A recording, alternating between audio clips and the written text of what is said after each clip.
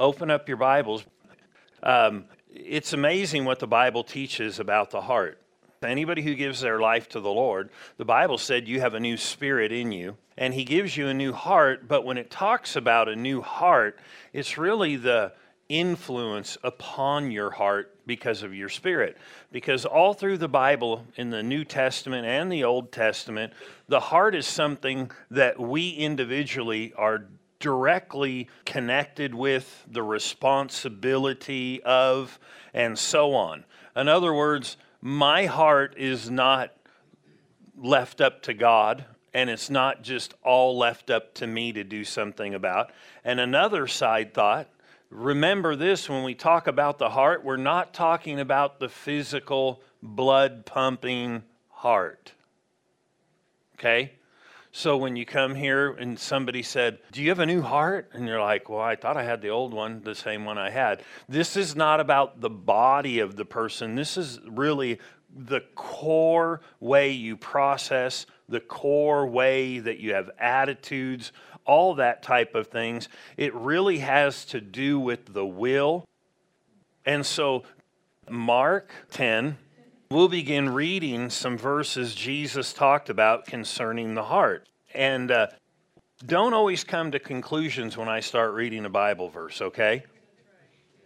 Because I know sometimes people come to a conclusion and they start thinking wrong because really they've been trained to think a certain way. And some of it might be right and some of it might be real religious. You with me? So, Mark 10. And we are going to begin reading in verse 5. Some people had asked Jesus about divorce. And, is it okay for people to divorce? Here's the thing. The religious people constantly tried to trap Jesus. See, because they looked at Jesus and they recognized this guy is always helping people. He's always merciful. He's always loving. But they looked at certain scriptures like, this one, if you get a divorce, you're dead meat. So they're like, we're going to trap him. We're going to get him. Because they figured, well, Jesus is going to say, yeah, it's okay. And then they're going to go, well, Moses said this. And the issue is they just didn't know God's character and God's love and all this different stuff. So they tried to trap him, and then Jesus makes an interesting statement here.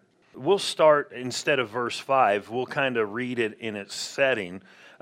Verse 2, the Pharisees came and asked him, meaning Jesus, is it lawful for a man to divorce his wife, testing him?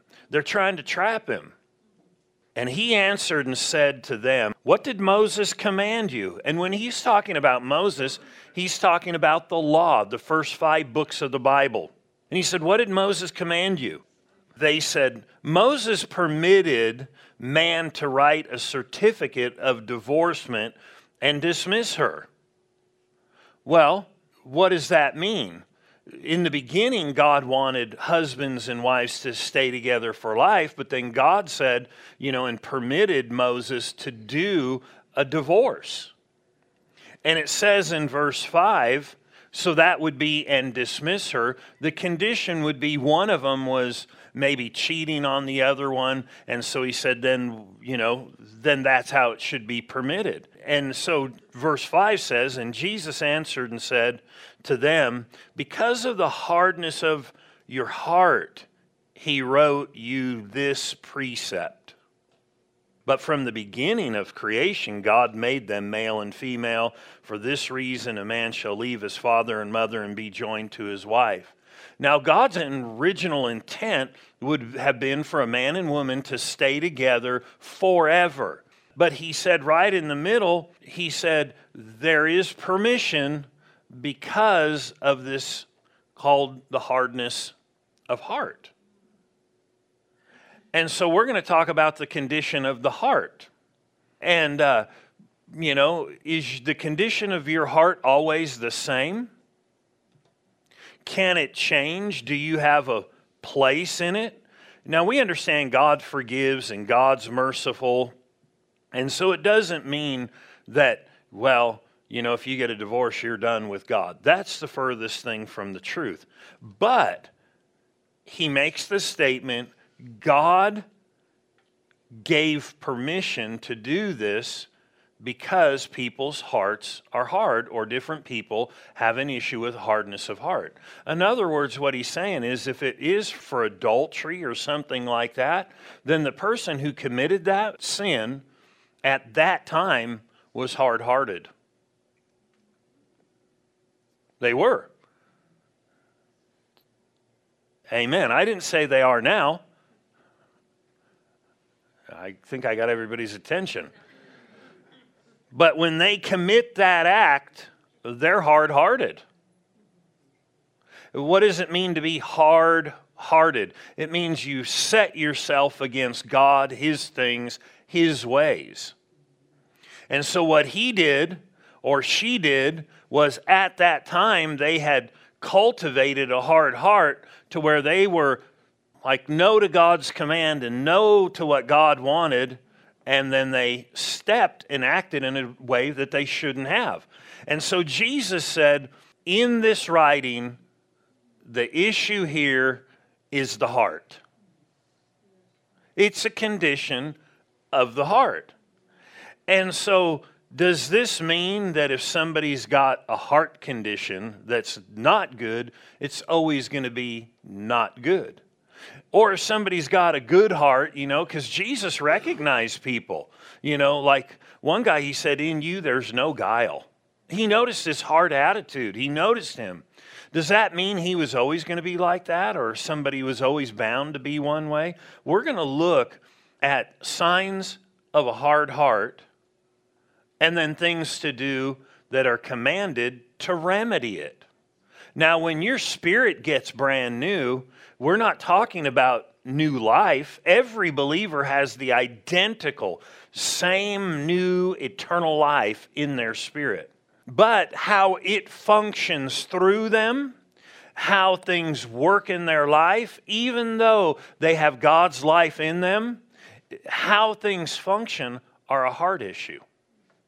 And a heart issue is something you can deal with. You ready? Ephesians, the 4th chapter. Hey, it would be good to know these things, because if Jesus and the Bible assigned, certain activities to being a heart issue and then gave answers to remedy the heart and fix our hearts, so to speak, as a believer, then we need to look at what to do, because we could go, wow, that's a danger side. This action, attitude that I have, this isn't good. Or, hey, this is good. And this is the way I'm going to go, because here's the thing. What I really walk in with God is a heart issue. So I want my heart to be in the right place, and I want it to be right. And I believe people can be hard-hearted in some areas and not others, but the issue is we need to know what they are, or we could live our whole life and be hindering our own selves. You with me? I would think, I shouldn't speak for everybody, but I would think everybody would want to fix what could be fixed if they have some part to play, right? I mean, if you get food at a restaurant and it's not salty, you want to fix it, right? No, most people don't. Okay, you just like, I'll just eat it, doesn't matter. No, I've been around enough people that go, I don't like this. Needs more of this or less of that. So Ephesians, the 4th chapter, let's begin reading here in the 32nd verse. And be kind to one another. Let's just stop right there. Be kind to a few people. Be kind to one another. Tender-hearted. Forgiving one another, even as God in Christ forgave you. He gives a standard here of being kind, which we know the first thing about love, it says love is patient, love is kind. And then we see here another attribute of love, of forgiving. And then he said, be tenderhearted. In other words, don't just be so harsh and hard on people. Getting quiet in here. Don't be so harsh and hard on people. Be tender-hearted. People make mistakes. You make them. I make them.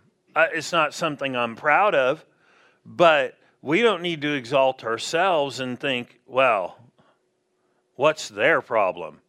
It's the same problem we all face, right? But he basically tells you to be tender-hearted, and he tells you things that lead toward being tender-hearted. One thing you could see real clear if you back away from the page right here, where he says, and be kind to one another, tender-hearted, forgiving one another. He makes this statement, even as God. Even as God. Who is not tender-hearted? Who is hard-hearted? Who is not kind? Who is unmerciful? The devil. He's not kind to you. He didn't got your back. He's not for you. And so you could see this is an attribute that really tends toward God and not the enemy. So when we're kind, so if I recognize myself not being kind, I need to work on that. And I can grow in kindness because technically if I'm born again, the new life I have and you have is a nature of love that came from God. It's not in your head, it's not in your feelings, but it's in your spirit. So you need to start training yourself to be kind. And you know what? If you're really not kind, it's a process. That's okay. That's okay. So I'm going to work to be kind. And I know this, that's a failure for people when they go to the gym. They work out real hard for about 2 or 3 days. They're hurting so bad, and they look in the mirror and go, well, forget this. This is not working. No, it is very much working, but it is very much a process. Fine. I'm just going to church and I'm eating more donuts than everybody on that fellowship Sunday. No.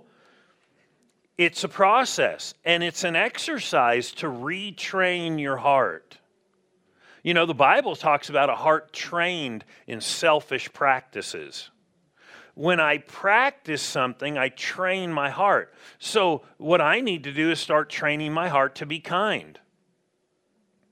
How do I train it? By acting that way to people. Not allowing myself, if I'm used to just having unkind thoughts, to stay. So he said, and be kind, tender-hearted, not harsh, not hard, forgiving. These are all attributes of being tender-hearted. If I'm not a good forgiver, my heart is hard toward God and his things. Well, I'll just tell you what, but you don't know how many times. He didn't ask how many times they did it. Remember the disciples? They asked that question. Well, how many times should you forgive them, Lord? Because they're like, well, you know, we've done this quite a bit, like 7 times already today. And he's like, 7 times 70? They're like, great, increase our faith. What did they know about faith? This is a good question. What did the disciples know about faith? They were constantly around Jesus. And whenever a miracle occurred, lots and lots of times, he would say, it happened because of your faith. Your faith made you whole. Be it unto you according as you have believed. And so he attributed the connection of man to a miracle with personal faith in the Lord. And so they said, increase our faith. One thing we do know is faith is of the heart. Faith is an attitude of the heart. Because the Bible said with the heart man believes, so they said, well, we need some heart adjustment if we're going to forgive this many times. But Jesus did not say, yeah, we'll just fix this. He told them, get to work, start forgiving. And their hearts would grow in love. They would become tender toward God. So when I rid myself of bitterness and start forgiving as a practice, this means I may have to start looking at some of this and be careful what I'm listening to. Because there are things out there that will teach you not to forgive, not to be kind. People out there that will teach you don't be kind, don't be forgiving, don't be tender. But then when I'm not tender-hearted, this doesn't mean you're a sissy, but when I'm not tender-hearted, then I'm hard-hearted. That affects me. Notice this. Mark, the 8th chapter. Mark 8. Look at a couple of things here concerning the heart.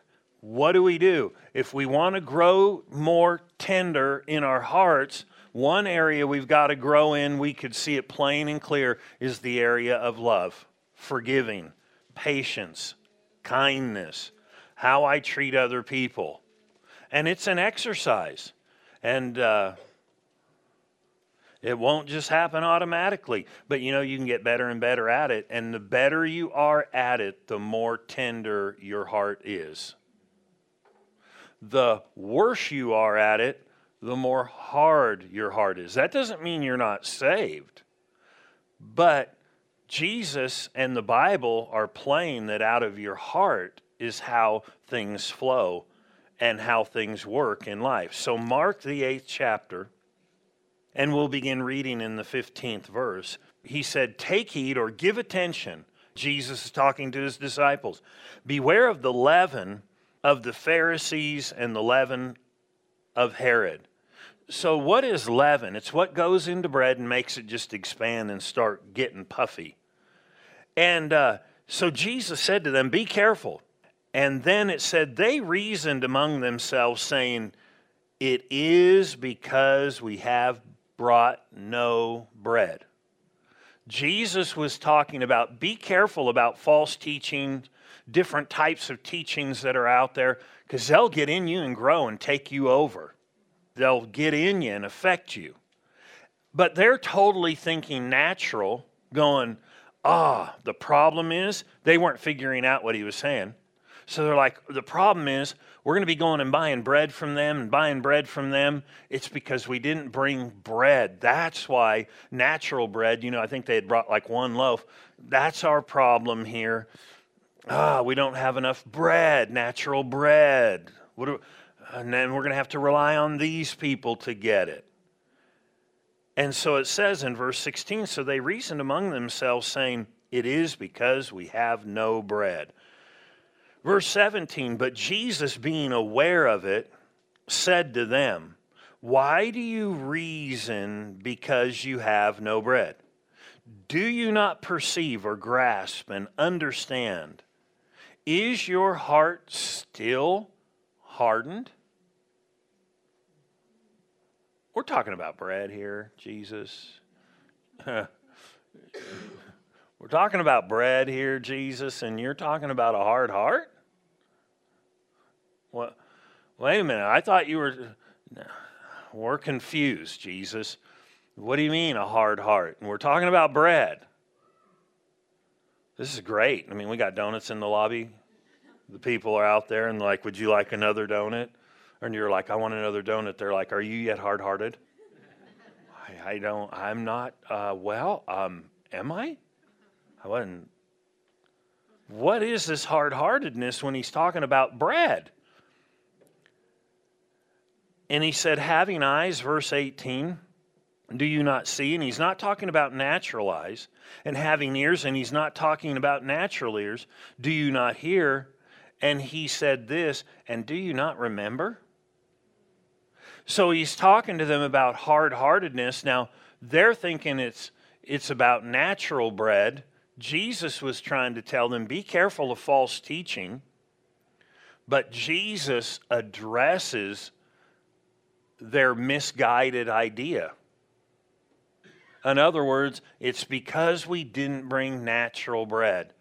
Well, he was basically warning them about spiritual teachings, and then he pulls them back because they're like, oh, it's because we didn't bring bread.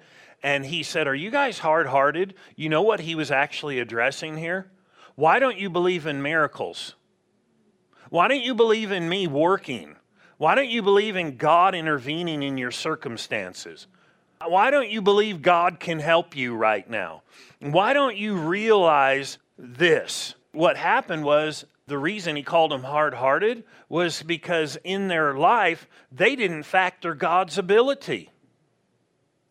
They forgot how big God was, the miracles God performed, all that they had seen, all that they had witnessed, all that they had read about in the Old Testament. They weren't perceiving. God's a miracle-working God. He made manna. He did all this stuff. He said, don't you see? Don't you hear? Don't you get? You're not hearing and seeing right. He said, do you not remember? When we forget and don't think about how big God is and we don't factor him into life and his ability, that is a sign we're hard-hearted. Why? Because we don't got no bread. What are we going to do? We don't have the ability in ourselves. What are we going to do? We're in trouble. That's being hard-hearted. So you know what Jesus did to try to help them with their hard-heartedness? He immediately said, because remember, the last thing he said in verse 18, do you not remember? So what does he start doing? Because he said, this is a key that you guys are hard-hearted. You don't even think and factor in God's ability. You just look at yourself. It's because we didn't bring bread. We should have brought bread. And he said, you're hard-hearted. You don't remember. You don't grasp my ability and God's ability working through me.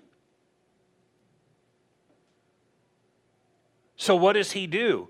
He tries to solve their hard-heartedness by reminding them of what God has just done. Notice, he said, do you not remember, verse 19, when I broke the 5 loaves for the 5,000, how many baskets full of fragments did you take up? Notice he didn't answer. You think he didn't know? You don't think he didn't know? Can you help me out, guys? No, he totally knew. But you know what? They had forgotten. They weren't factoring in God's ability. Listen, we broke 5 loaves among 5,000 and they were fed. Let me ask you this. How many baskets were left over? And so he made them answer, 12. Yes, teacher, 12.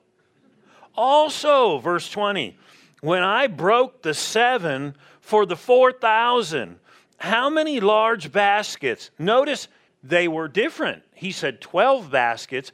Now he describes the baskets and said large baskets. Are you factoring God into your life based on what you see in his word and maybe what you've experienced in his goodness working? And so he said, full of fragments. How many large baskets full of fragments did you take up? Notice, you took them up before and you took them up this time. You were involved in this miracle. You saw how it worked. What's he trying to do? Hey guys, how many times have we heard of a person here get healed of cancer, get healed of a growth? Serious, different things. What does that matter? There's a word full of it too. People have been healed of many things. But when people get into trouble, it's amazing how they forget those things. And then they talk to them about the person. Oh yeah, I know a person who had a problem with their knee. They had to cut their leg off at the hip.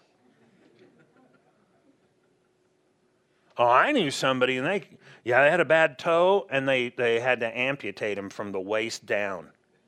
But they're really cheerful today and glad because they get a front row parking. You ever notice when you're going through something, who sings what? Some people supernaturally from the devil. You know, that happens. Even good people will say stuff that's not God. Peter did one time. Jesus is facing going to the cross. And then Peter said, not so, Lord, I won't let you. And Jesus said, get behind me, Satan. He wasn't talking to Peter, but Peter was yielding to something and saying something. How many times have people been going through a bad time? People don't even know you're going through a bad time, and they start talking about stuff. Be careful. And be careful what you accept. Well-meaning people have said some stuff that wasn't good. Amen. And verse 20 said also, how many? And so at the end it said, they said 7. So he said to them, how is it that you do not understand? I'm not talking about natural bread here, guys. If we come up short, you're hard-hearted in this matter, we can get a miracle. We can have God work, and this will go on, and this will happen. You're not factoring him. But then he went on and, in other places described what this really meant. But isn't it interesting? He basically said, you're hard-hearted, and then he reminded them so their hearts would be tender towards God's ability to work. You know why we need to read our Bibles for ourselves and read the miracles that are in there and read how God worked and how God convicted, so we don't get hard-hearted and say, boy, it's real hard for him to do that today. No, it's not hard for him to do that today. It's our own heart that hinders him.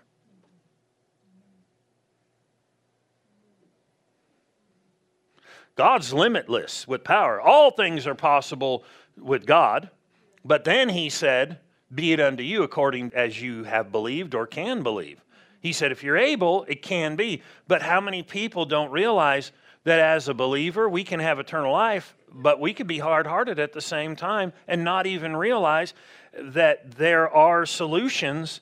And one of them is, don't be closed out to God being a miracle-working God. Don't think these things are just passed away, because they're not.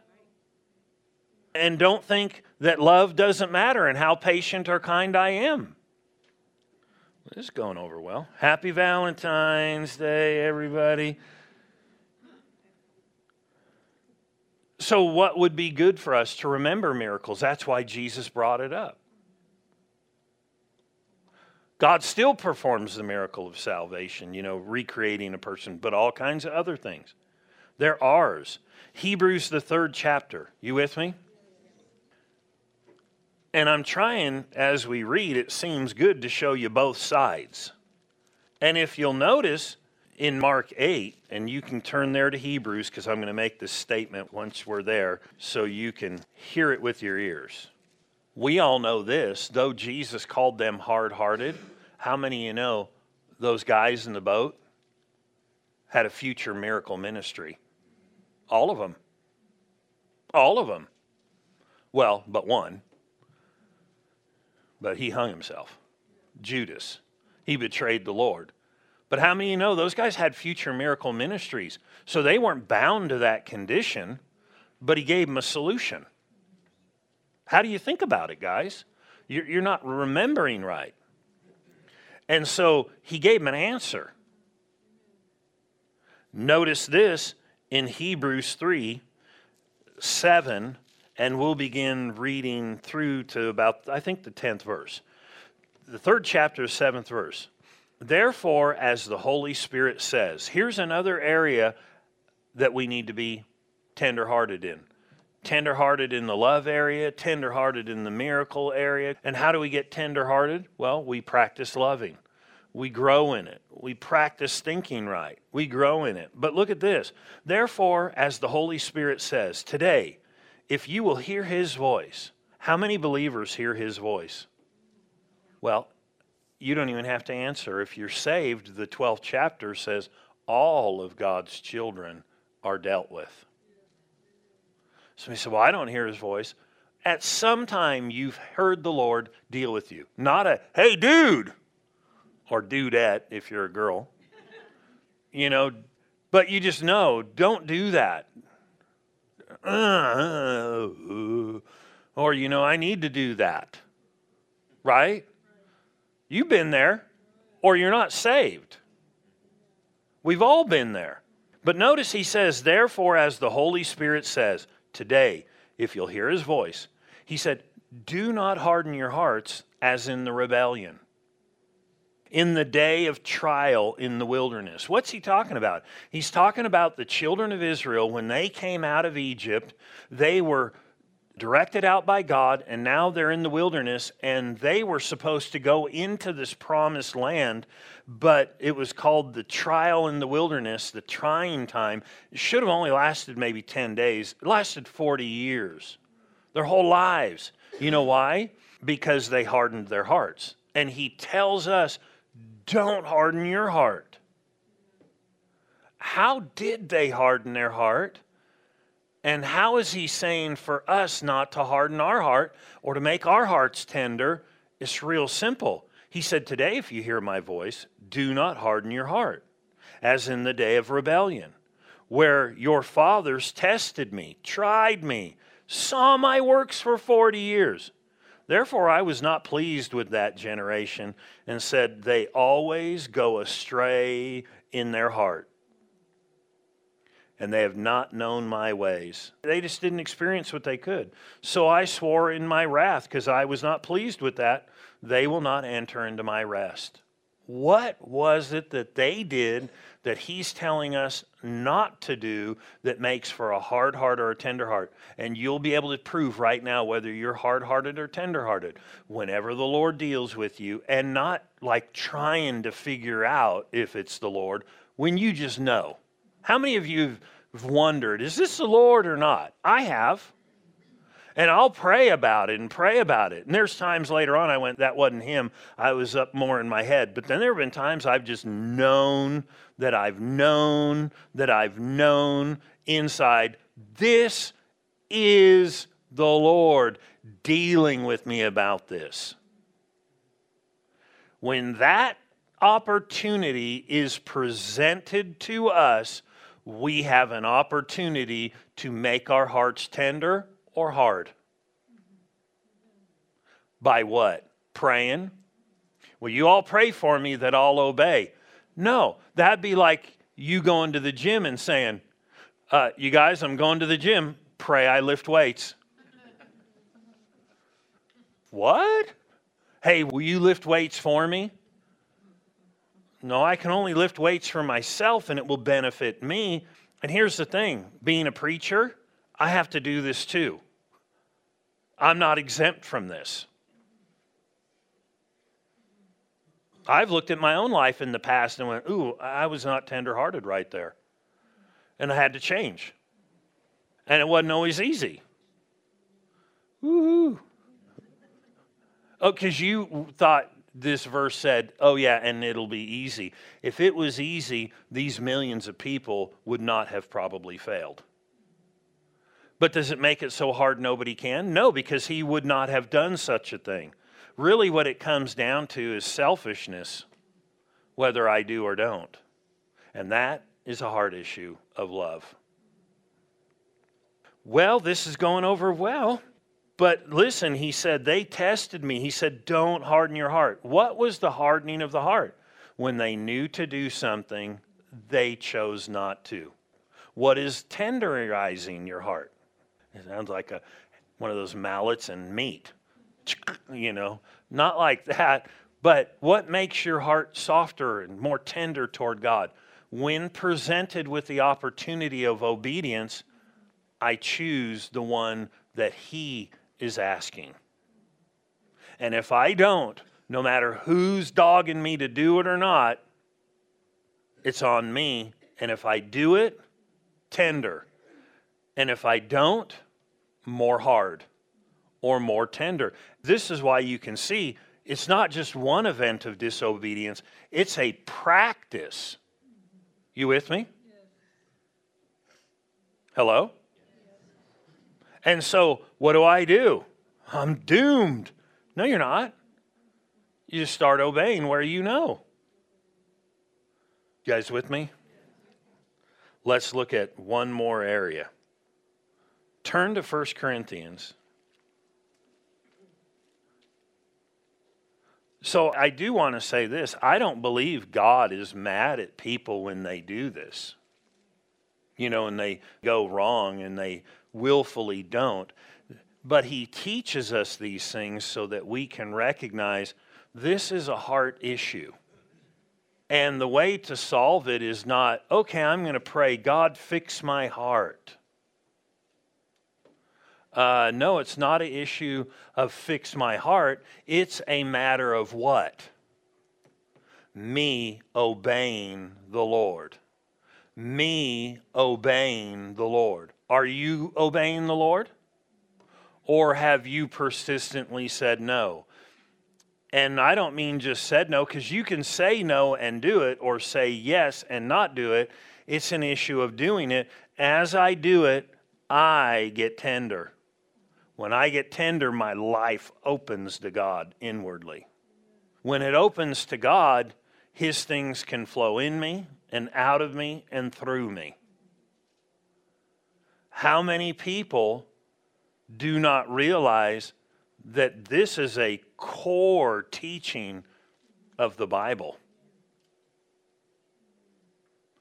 And He said, my sheep know my voice, and we know His word. And so you'll have to come back next week to get the next parts.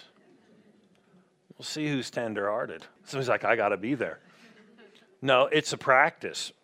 You get what I'm saying? It's not to sound hard or mean or anything like that. It's just practical.